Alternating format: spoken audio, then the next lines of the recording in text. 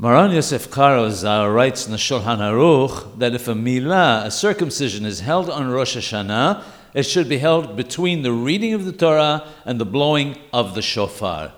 The Moed Lechol Hai comments that if there's only one synagogue in the town, it's appropriate to perform the Milah between the Torah reading and the shofar.